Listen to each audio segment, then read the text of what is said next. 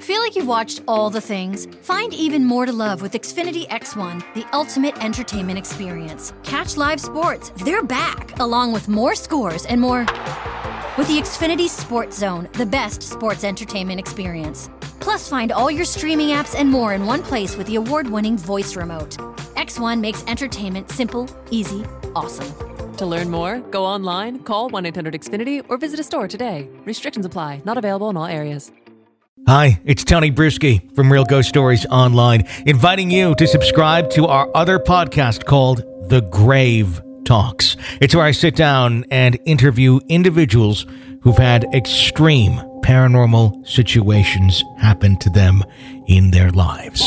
Just search The Grave Talks on Apple Podcasts, Stitcher, or wherever you download podcasts. Be sure to press subscribe and give us some stars to help spread the word that this show exists. Now, here's a 15-minute preview of The Grave Talks. Today on The Grave Talks, the Lake Michigan Mothman. Long before the Lake Michigan Mothman, his story was being told. In the 1960s, the Point Pleasant, West Virginia area was the setting for multiple horrific encounters with what was known as the Mothman. After a giant bridge disaster, the sightings ceased. Many assumed that somehow the Mothman was connected to the collapse. Were the troublesome sightings an omen of the tragedy that was about to take place? As time would pass, memory and stories of the Mothman would subside. Then, in 2017, sightings of the creature began to pop up around the states that surround Lake Michigan. A large, dark-winged creature with glowing blood-red eyes is a thing of nightmares. For many who witnessed it, though, it's become a horror of reality. Today, we discuss the Lake Michigan Mothman with Tobias Wayland. November of 1966 is when those sightings began. And so people started reporting a strange winged humanoid. The description varied somewhat between eyewitnesses, but it was consistent enough to have a general profile. And so that was essentially this humanoid winged being with glowing red eyes that would fairly consistently strike fear into whoever was unlucky to see this thing. And, there were dozens of sightings between 1966 and 1967, mostly covered by a fairly well-known ufologist at that time, well, for people who were into UFOs and things, named John Keel. And he had, famously written a book about it sometime afterward called the Mothman Prophecies. And in that, the narrative sort of goes that these sightings culminated with the collapse of the Silver Bridge, which spanned from Point Pleasant to Gallipolis, Ohio, across the Ohio River there in December of 1967. And so since then, people have associated these particular winged humanoid sightings with upcoming disasters of one sort or another. It's sort of taken on this this portentous air. People will often refer to the Mothman of Point Pleasant specifically, and then this is sort of branched out, I think, into basically every winged humanoid sighting. But that particular creature, cryptid, whatever you want to call it, has become known as a sort of harbinger of tragedy. Almost like an omen that's coming to warn. It's interesting because it has such an ominous feel and look to it. So from what I'm understanding, the bridge collapse in Point Pleasant back in the 60s, the sightings were leading up to the collapse. Is that correct? Well, that's the narrative. Okay. If I'm being completely honest, I think that the collapse of the Silver Bridge was a convenient narrative ending. Mm-hmm. I don't think that there is a whole lot of real evidence to connect these sightings to that collapse. And I think that that's sort of the difficulty in understanding sightings like this, because people want they want a tidy narrative, frankly. They want something that makes sense. They want a story with a beginning, middle, and end. And if you start with the sightings in November and then end with the collapse of the Silver Bridge, regardless of whether or not there's any real solid connection, you have a complete story, and people love that. But I think very notably, even in his own writing, John Keel, who had initially introduced this idea of Mothman as harbinger, even admitted in the Mothman prophecies that he had claimed to have been receiving these strange messages and warnings and things. And so he had thought that there may have been some disaster coming, but he thought that it was going to be this huge blackout on the East Coast. And that never happened. He was preparing for it, and it just never came to pass. And so, like I said, I mean, when the Silver Bridge collapsed, even though there really isn't a whole lot to connect these events, it really provided it provided a very neat ending. And so I think that's what it's taken on over time. Other than the fact that the bridge collapsed and the sightings seem to stop around the same time, that's about all that we have connecting the two, is just those two timelines in history.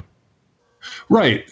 So there is a slight correlation there, although I would add our earliest historical sighting of a similar creature around Lake Michigan actually dates as far back as 1969. It was less than 2 years after the collapse of the Silver Bridge, around the same time that the Mothman sightings, as it were, ostensibly ended. And so I think part of my point is, and obviously this is laid out in the book as well, that as much as we might really like these tidy narratives and these tight stories that have a conclusive ending, that's not really how life works, and I don't think that's how this Mothman phenomenon has worked either. I think that there may have been a break in sightings. Frankly, I don't know how many have gone unreported since then in that time span, and it's really difficult when you're trying to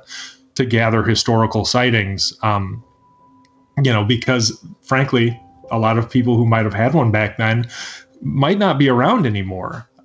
But from what we do know and what we have gathered is in about, this 200 to 300 mile radius of Lake Michigan, those sightings seem to have begun a relatively short amount of time following the Point Pleasant flap. The sightings that were then beginning in Lake Michigan, as far as what people were seeing, how similar were the reports as to what was being seen over in the Point Pleasant area in West Virginia? Now, there is a decent amount of variation in eyewitness description, and I think that's more common than people think. I think, honestly, if you're looking at, the winged humanoid sightings in Point Pleasant, they were described at the time as varying between, bird-like to bat-like.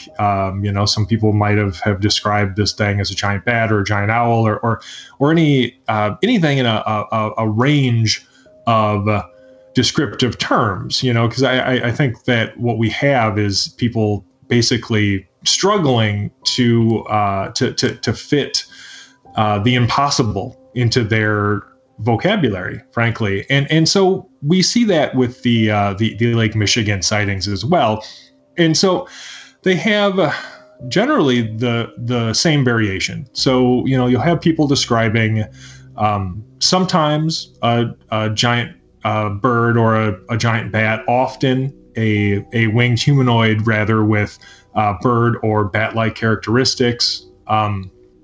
You do get those glowing colored eyes.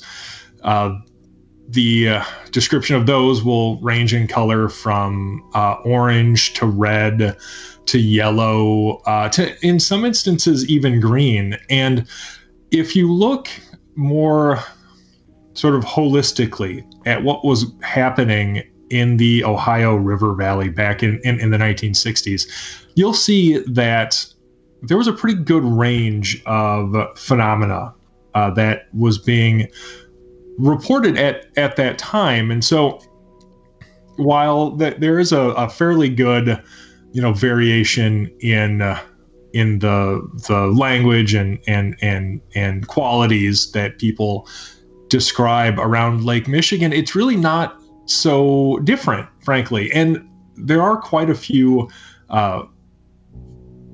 reports at this time too for us to sift through. And so I think probably one of the biggest differences would be, now we have that same sort of humanoid with bird or bat-like characteristics that people were describing, back in the 1960s. But there, was also a small sort of, I guess, mini flap, more of a flutter, really, if you want it to describe it that way, in northern Illinois earlier this year. And that, interestingly enough, involved something that the witnesses were describing almost more like a winged Bigfoot, interestingly enough. And that was sort of a new one to me, because it didn't really fit the profile that we had